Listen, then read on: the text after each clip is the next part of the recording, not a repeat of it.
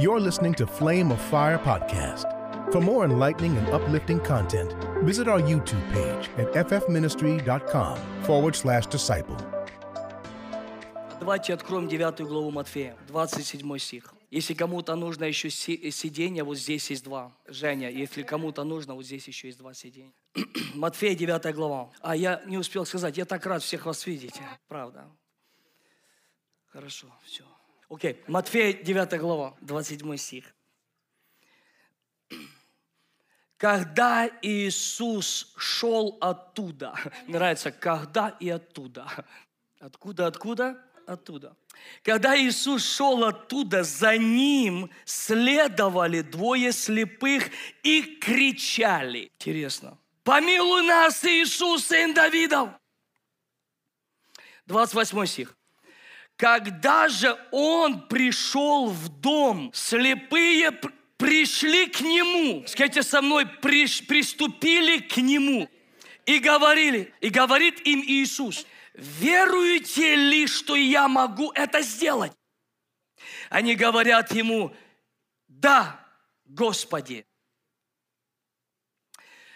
Тогда Он, не раньше, тогда Он коснулся глаз их и сказал: по вере вашей да будет вам. И открылись глаза их. И Иисус строго сказал им: смотрите, чтобы никто не узнал. И еще один стих, это описано в Деянии 14 глава. Не знаю, почему меня здесь не выбило. Это Деяние 14 глава. Странно, давай откроем. Не знаю, почему мне оно не выбило. 14 глава Деяния.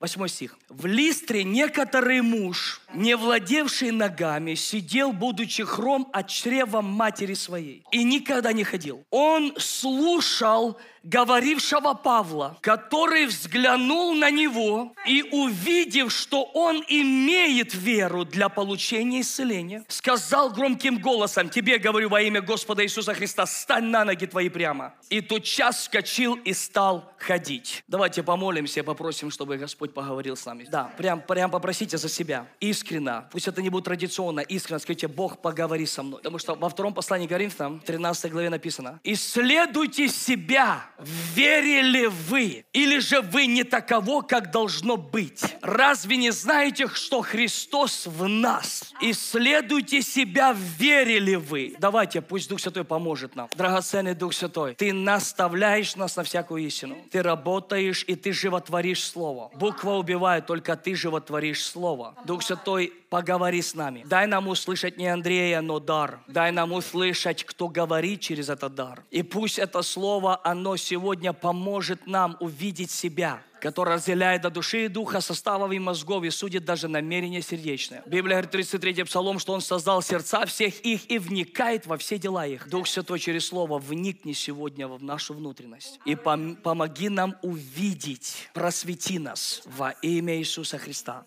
Мы обещаем всю славу отдать Тебе, Богу, Отцу и Сыну, Святому Духу. And everybody say: есть большая разница между «хочу» и «верю».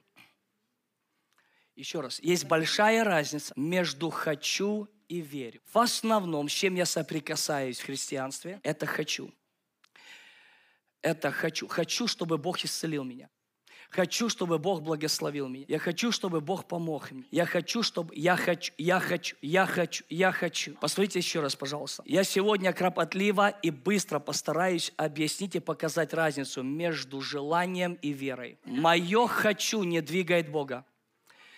И здесь нам нужно понять что-то, потому что я реально верю, что Бог помогает нам в этой церкви на самом деле начать верить самому Богу.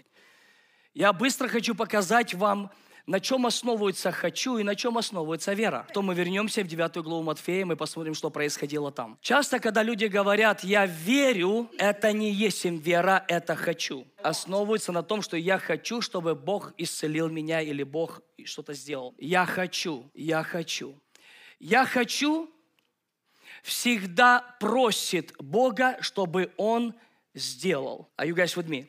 Я хочу Как можно понять, что это не вера? Я сейчас беру исцеление, потому что здесь проще объяснить. Когда люди говорят в молитве, Бог, исцели меня. Это не говорит вера, это говорит мое желание. И по-человечески это нормально. Да, это нормально, но это не обновленный разум.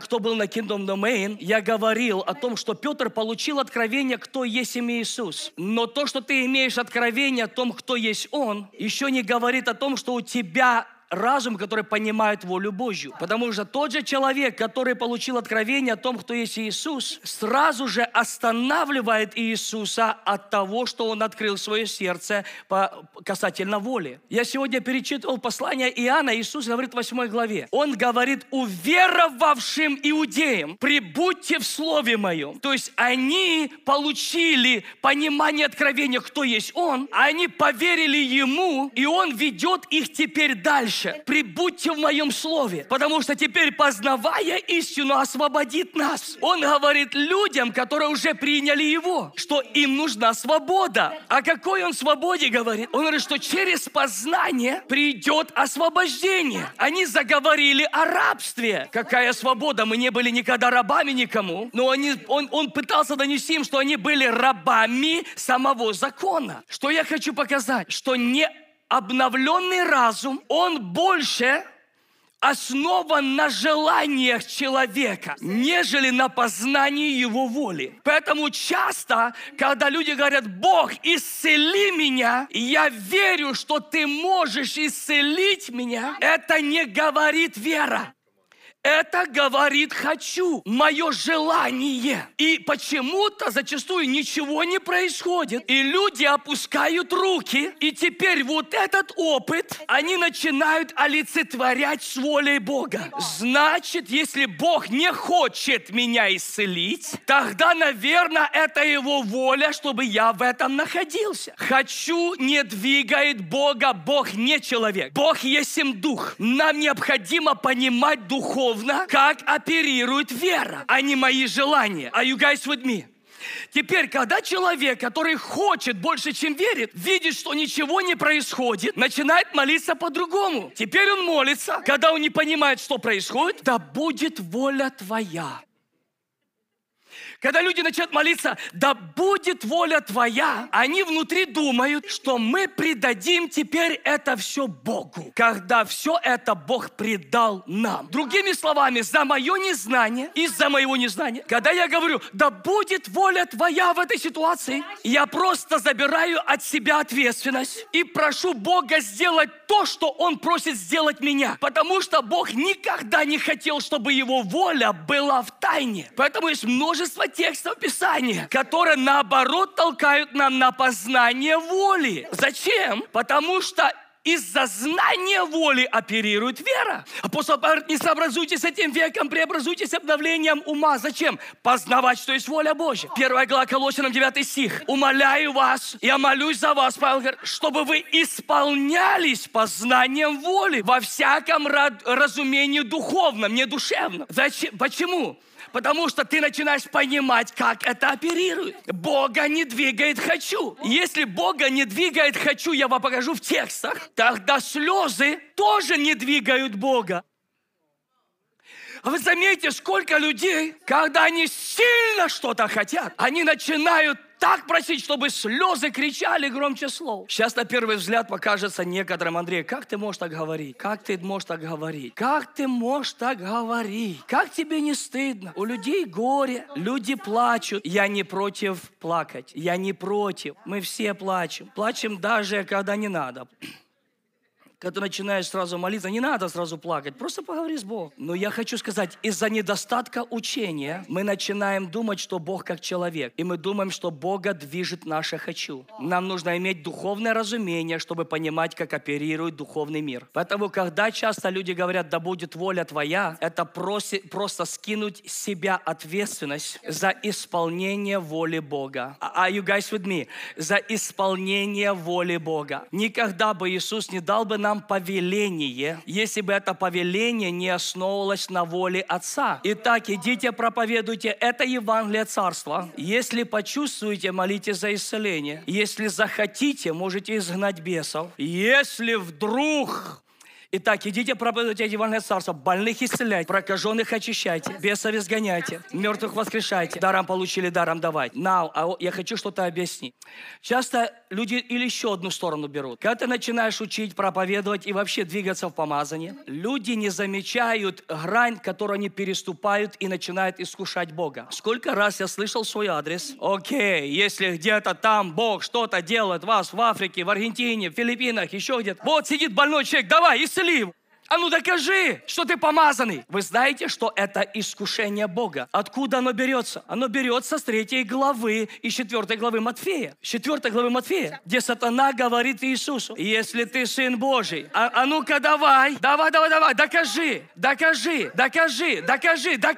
Давай. О, сколько больных в больнице. Давай, если вы такие целители, идите исцеляйте. Давай, пошли, докажи. Вот сидит женщина на инвалидной коляске. Смотри, ты даже к ней не подошел. О, наверное, боится. Наверное, он обходит. Что я только не слышал. Один раз, я помню, мы были в Мексике, делали Healing Crusade. Я знаю, что здесь были со мной люди. Это город Энсенада. И там так получилось, что нас пригласила одна церковь стать частью этого крусейда. Это не лук, это отсюда вот церковь. Они организовали крусейд в Энсенаде и пригласили, чтобы я там проповедовал. И мы приехали всей командой. И перед тем, как я приехал, начали звонить люди с этой церкви, мне говорить: Андрей, везут больных. Знаете, больных везут. Что ж мы делать будем?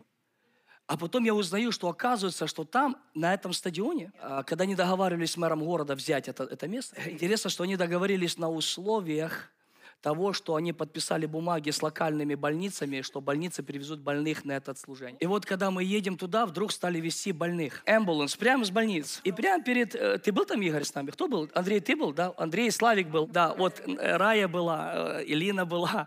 Это было интересно. Перед сценой больные лежат там на кроватях, знаете, привозили. И пошли. Мы едем на крусейд, и звонки пошли. Андрей, больных везут. Наши все говорят: что ж мы будем делать? И вдруг я смотрю, то люди вокруг тебя переживают больше за тебя. Вдруг люди стали все переживать за меня, что я буду делать. Да.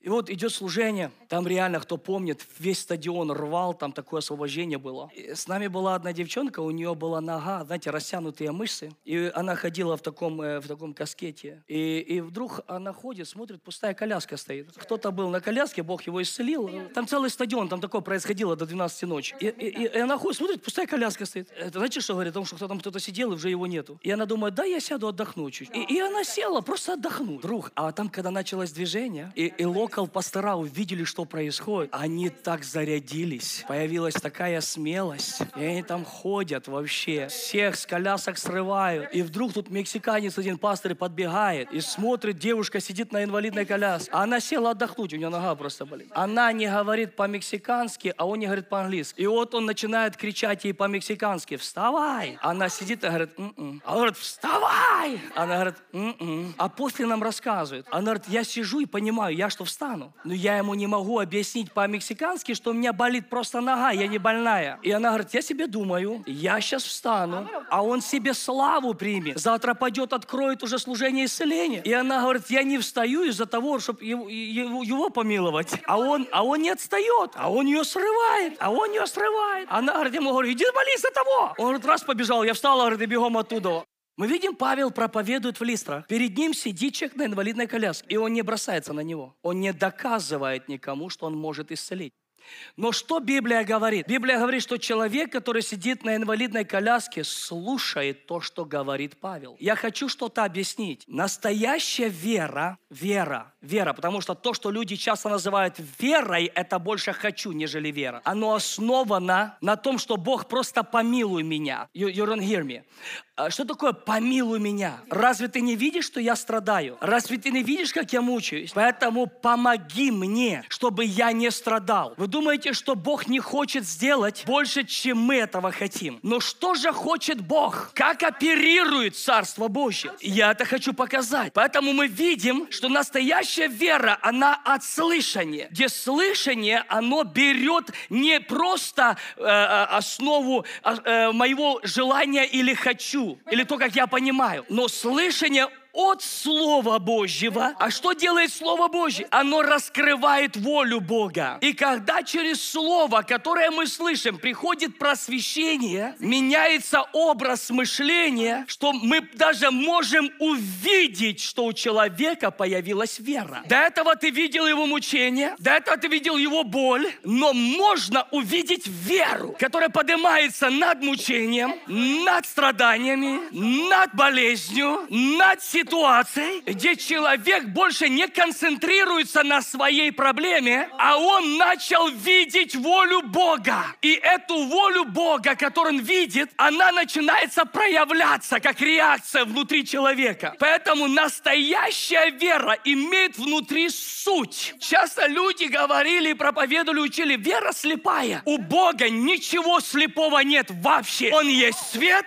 и в нем нет никакой тьмы. Всякое даяние доброе сходит от Отца света, в котором нету ни тени перемен. Это не вопрос то, что делает Бог. То, что делает Бог, Он творит все новое. Это вопрос, кто Он есть. Когда Библия говорит, в нем нет ни тени перемен, речь идет о Его природе. Но люди путают между тем, что Бог творит, и то, кто Он есть. То, что Бог делает, Он делает according to His, это в замысле Его, это Его воля. Но вера основывается на том, кто есть им Бог сам. Потому что вера – это Его природа. Иметь веру Божью – это иметь Его природу. Это понимать Его природу. Когда Библия говорит, что Он вчера, сегодня и вовеки тот же, нельзя этот текст принимать к воле Бога, как исполнение Его замысла. Этот текст нужно видеть в воле Божьей, кто Он есть. Поэтому вера Божья имеет сущность, природу Бога. И природа веры Божьей основывается на том, что Он есмь. Я есмь.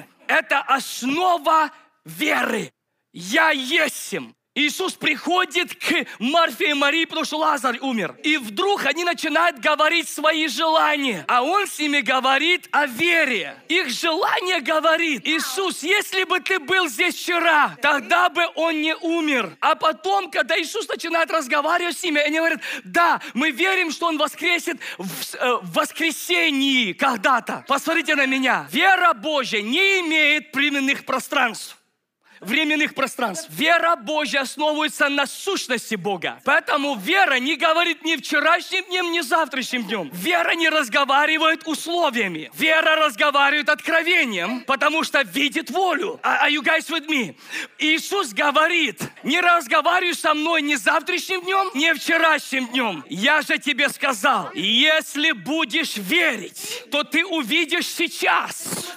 Если ты будешь верить. И мы думаем, ну как верить? Как верить? О чем ты говоришь, Иисус? Верить в исцеление? Нет, не верить в исцеление. Верить, кто я есть. И я есть. Люди говорят, я верю в исцеление. Вот это и есть проблема. Нужно верить не в исцеление. Нужно верить не в освобождение. Вера – это не в исцеление. Вера – это то, кто есть Он. Я не верю в исцеление. Я верю в Иисуса, который исцеляет. Я верю в Иисуса, который освобождает. Я верю в Иисуса, который есть им воскресенье. О, Мария, не говори со мною желаниями. Я хочу научить тебя верить. То я есть им. Поэтому я не исцеляю завтра. В моей природе этого нет. Везде, где появляется я есть им, приходит исцеление. Приходит жизнь. Или воскресенье. Что это значит? Что вера основывается на природе, кто есть им. Я есть им. Я есть. Я есть им. Если я начинаю понимать природу Бога, природа Бога никогда не откладывает на завтра то, что сделать можно сегодня. Знаете, что такое русский супермен? Я все могу только завтра.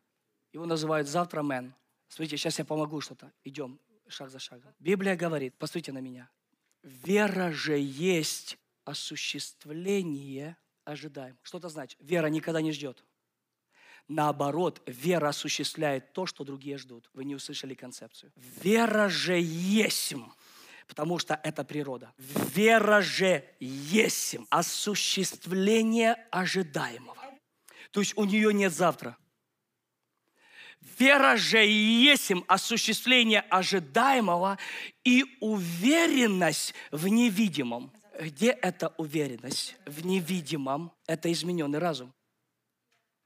Измененный разум, он видит волю Бога. Вы не слышите? Не сообразуйтесь с этим веком. Преобразуйтесь обновлением ума, чтобы познавать, что есть воля Божья. Воля Бога в измененном разуме – это и есть уверенность в невидимом. Уверенность в невидимом начинает из невидимого творить видимое. Поэтому настоящая вера, она не говорит: я получу исцеление завтра. Или если бы ты был завтра, вчера. Настоящая вера не говорит: если Андрей придет, если Сергей помолится. Настоящая вера, она видит завершенную работу, и она никогда не говорит, что Бог должен сделать. Настоящая вера начинает говорить в согласии с обновленным разумом, что Он уже сделал.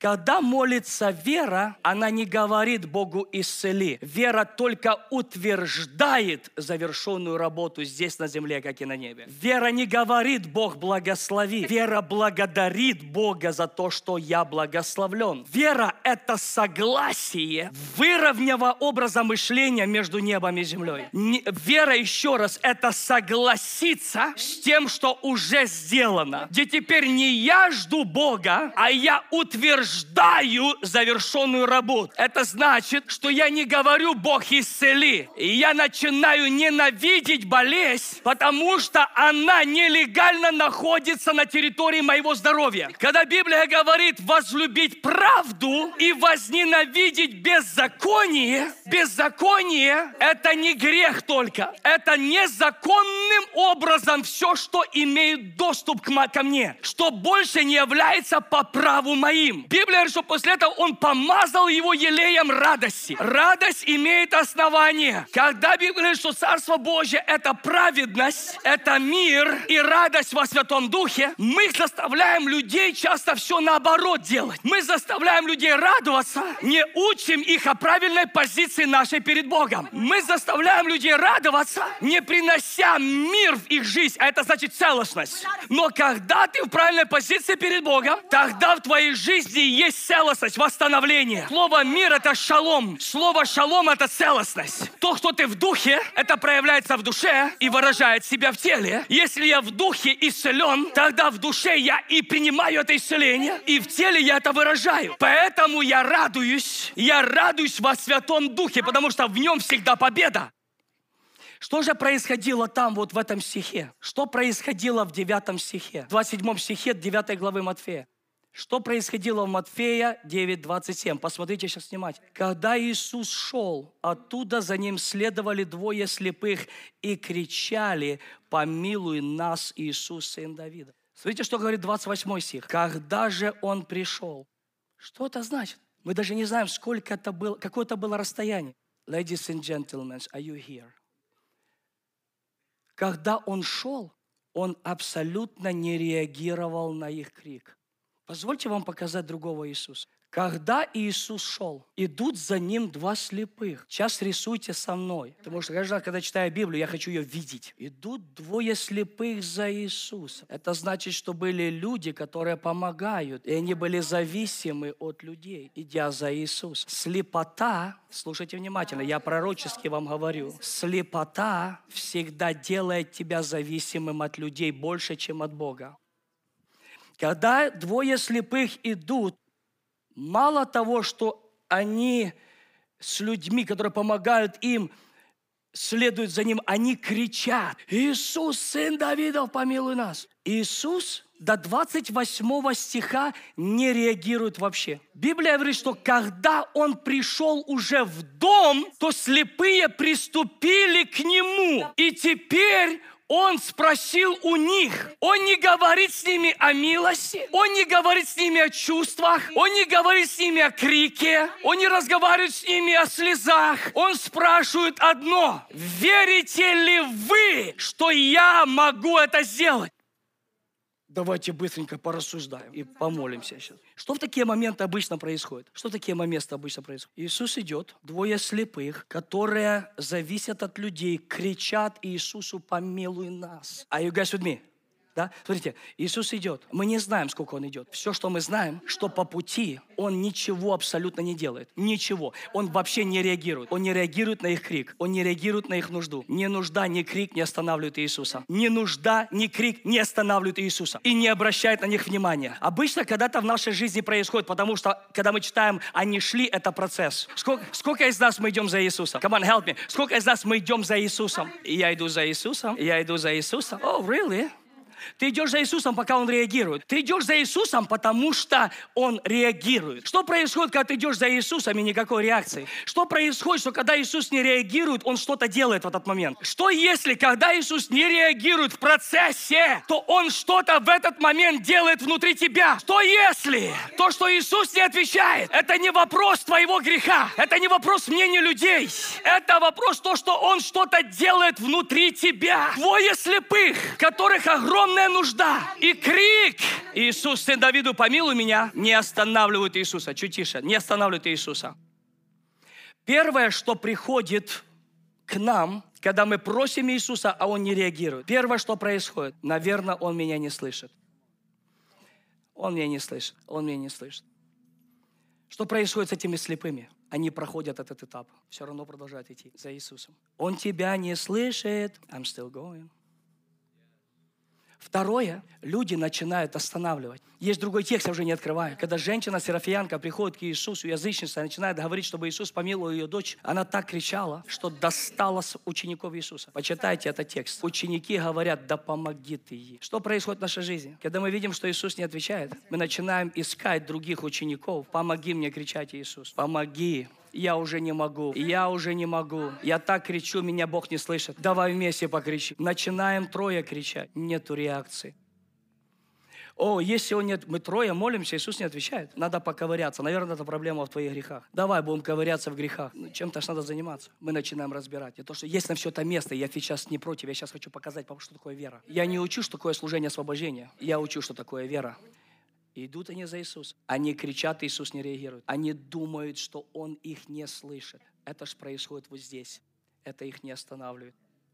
Что значит? Они внутри умирают для этого. Что происходит дальше? Дальше люди. Да оставьте. Все, он не слышит, он занят другим. Я говорю сейчас о мнениях людей. Что происходит со слепыми? Они идут дальше. Появляется сатана, начинает сеять ложь. Что происходит с ними? Они идут дальше. Иисус идет и не реагирует на крик и на нужду. И они думают, что Иисус в этот момент игнорирует ими, а Иисус в этот момент меняет всю их внутренность. Иисус, я не хочу добавлять к слову, но из текстов, которых я вижу, когда Библия говорит, что Иисус, когда пришел в дом, это значит, что когда Он шел, Он просто внутри кричал им, just don't stop. Вы даже не представляете, что я делаю внутри вас. Я перевожу ваше мышление совершенно в другой образ. Потому что ваше «хочу» в этом процессе умирает. Мнение умирает. Ложь умирает. Он приводит в образ мышления, основываясь на Священном Писании, что когда Он спросил их, они больше не сказали «Иисус», они сказали «Да, Господь». Это значит, что их образ мышления был измененным в этом процессе. Потому что, когда ты видишь Его только как Спасителя, тогда ты просишь, чтобы Он это сделал для тебя. Но когда твое мышление приходит в господство, так теперь ты видишь Его волю. Когда Он Господь, и ты это понял на обновленном разуме, теперь Он ответственен за твое здоровье. Теперь я не просто хочу, я не смогу тебя не исцелить, потому что ты что-то познал. Ты что-то познал, ты что-то познал. Когда Он Господь, Он является владельцем всего тебя, твоего здоровья. Поэтому Он уже не спросил, хотите, чтобы я вас исцелил? Он сказал, верите ли, что я могу это сделать? Они говорят, есть Господь, есть Господь, есть Господь, есть Господь. И Иисус не отвечает, я вас исцеляю, потому что вы кричали. Я вас исцеляю, потому что у вас была нужда. Я вас исцеляю, потому что вы могли понять, кто я есть. И теперь вера во кто я есть. Она исцеляет вас. Она начинает исцелять вас. Вы верите, что я могу это сделать? Кто я? Кто этот я? Господь. Кто такой Господь? Я есть. Верите, что я могу это сделать? Yes, Lord. Да, Господь. По вере вашей я исцеляю вас. Открылись глаза. И вдруг они начали видеть. Церковь, пламя огня. Братья и сестры, вместо того, чтобы приходить и кричать: Бог, я хочу, чтобы ты сделал, придите сюда, чтобы слышать. И то, что мы слышим, может изменить наш образ мышления и заставить нас видеть. И когда ты начинаешь видеть, тогда вера видит веру. Тогда вера видит веру. Павел увидел, что то, что он слышит, просветило его. И он поверил, что такое воля Божья. Кто такой Бог? Давайте встанем на наши ноги. Вера Божья никогда не просит. Вера Божья только осуществляет то, что другие ждут. Вера Божья никогда не просит, потому что в твоем «хочу», чтобы Бог исцелил, оперирует неверие. Вера Божья, она не просит Бога. Вера Божья только соглашается с Божьими обетованиями и начинает утверждать. Вера Божья, она не просит исцеления. Вера Божья реально благодарит за исцеление. И когда ты видишь, что ты исцелен, тогда ты по-настоящему можешь возненавидеть беззаконие, потому что ты полюбил правду. Когда ты по-настоящему полюбил правду, ты начинаешь ненавидеть беззаконие. Когда ты что-то серьезно ненавидишь, ты с этим не играешься. Ты этому повелеваешь убираться прочь из твоей жизни. Поэтому вера Божья, она никогда не соглашается ни с болезнями, ни с нищетой. Она с этим не имеет согласия. Вера Божья имеет согласие только с волей Бога, только завершенная работа Иисуса Христа. Поэтому, когда кривизны выравниваются здесь, ты увидишь, что ты даже не молился. Ты даже не молился. Потому что, когда люди думают, что они будут много молиться, и Бог исцелит их, они не понимают, что это оперирует самоправедность. Молиться нужно не за исцеление. Молиться нужно за просвещение. Молиться надо, но молитва тебя не исцеляет. Вы слышите внимательно. Крик твой не исцеляет. Нужда твоя не исцеляет. Только вера, кто есть им Бог. Она не просит, но начинает осуществлять то, что уже совершено. Вера Божья, она начинает благодарить Бога за исцеление и брать власть, повелевать всему, что не имеет легального больше права в твоей жизни. Каждый раз, когда я слышу, люди молятся за исцеление за кого-то и кричат: Господь, исцели, я понимаю, там не будет исцеления. Бог говорит: не ложи на меня эту ответственность. Я уже исцелил. Это я тебе сказал исцелять. Но я не знаю, ли это твоя воля. Вот поэтому веры там нет. Там нет веры. Там много крика, там много желаний, но там нет веры. Там нет веры, там нет веры, там нет веры, там нет веры. Но когда человек слышит и позволяет Богу обновлять свой разум, Библия говорит: кривизны выпрямятся, и явится слава Господь. И явится слава Господь. И явится слава Господь. Поэтому не молитва явит славу, а измененный образ мышления дает возможность Богу проявить себя на земле. Другими словами, когда мы обновляемся в разуме, обновленный разум выравнивается с волей Бога и с небесами. Обновленный разум стает теперь только каналом для того, чтобы воля Божья могла верой осуществляться на земле. Но когда не обновленный разум, тогда вот этот канал забитый. Он просто забитый. Забитый. Он в этом расстоянии. И это расстояние вот здесь, между тем, что я слышу, и тем, что я говорю. Я сегодня здесь сказать: продолжай идти за Иисусом. У меня уже нету времени, я должен закончить, потому что они вошли в дом. Что такое дом? Что такое дом? Он имеет несколько значений. Первое — это Его присутствие. Это Его присутствие. Где они вошли в присутствие, где они прошли всех людей, все мнения, все чувства, все неверие, всю ложь, и они приступили к Нему. Это Его Слово. Это Он и Его присутствие. Это Он и Его присутствие. Что такое еще комната? Что такое дом? Что такое дом? Это там, где только ты и Он. Там уже нет людей, там уже нет мнений. Ты пришел в Его присутствие, ты остался с Его Словом. Я в прошлый раз говорил, настоящая вера приведет тебя в присутствие Божье. Присутствие Божье. И в присутствии Божьем ты остаешься с Его Словом. То, кто Он есть. Это то, куда, я верю, Бог ведет нас. Когда мы уходим с этих служений, если даже в процессе еще не отвечена молитва, я сегодня здесь сказать: перейдите мнение людей, перейдите неверие, перейдите мысли, что Бог вас не слышит, перейдите ложь дьявола, что это ваша вина. Идите дальше. Идите в присутствие Бога. Приступите к Его Слову. If you've enjoyed this episode, we encourage you to leave a like and review. And if you'd like to financially partner with us, visit ffministry.com/give. Thank you, and see you on the next episode.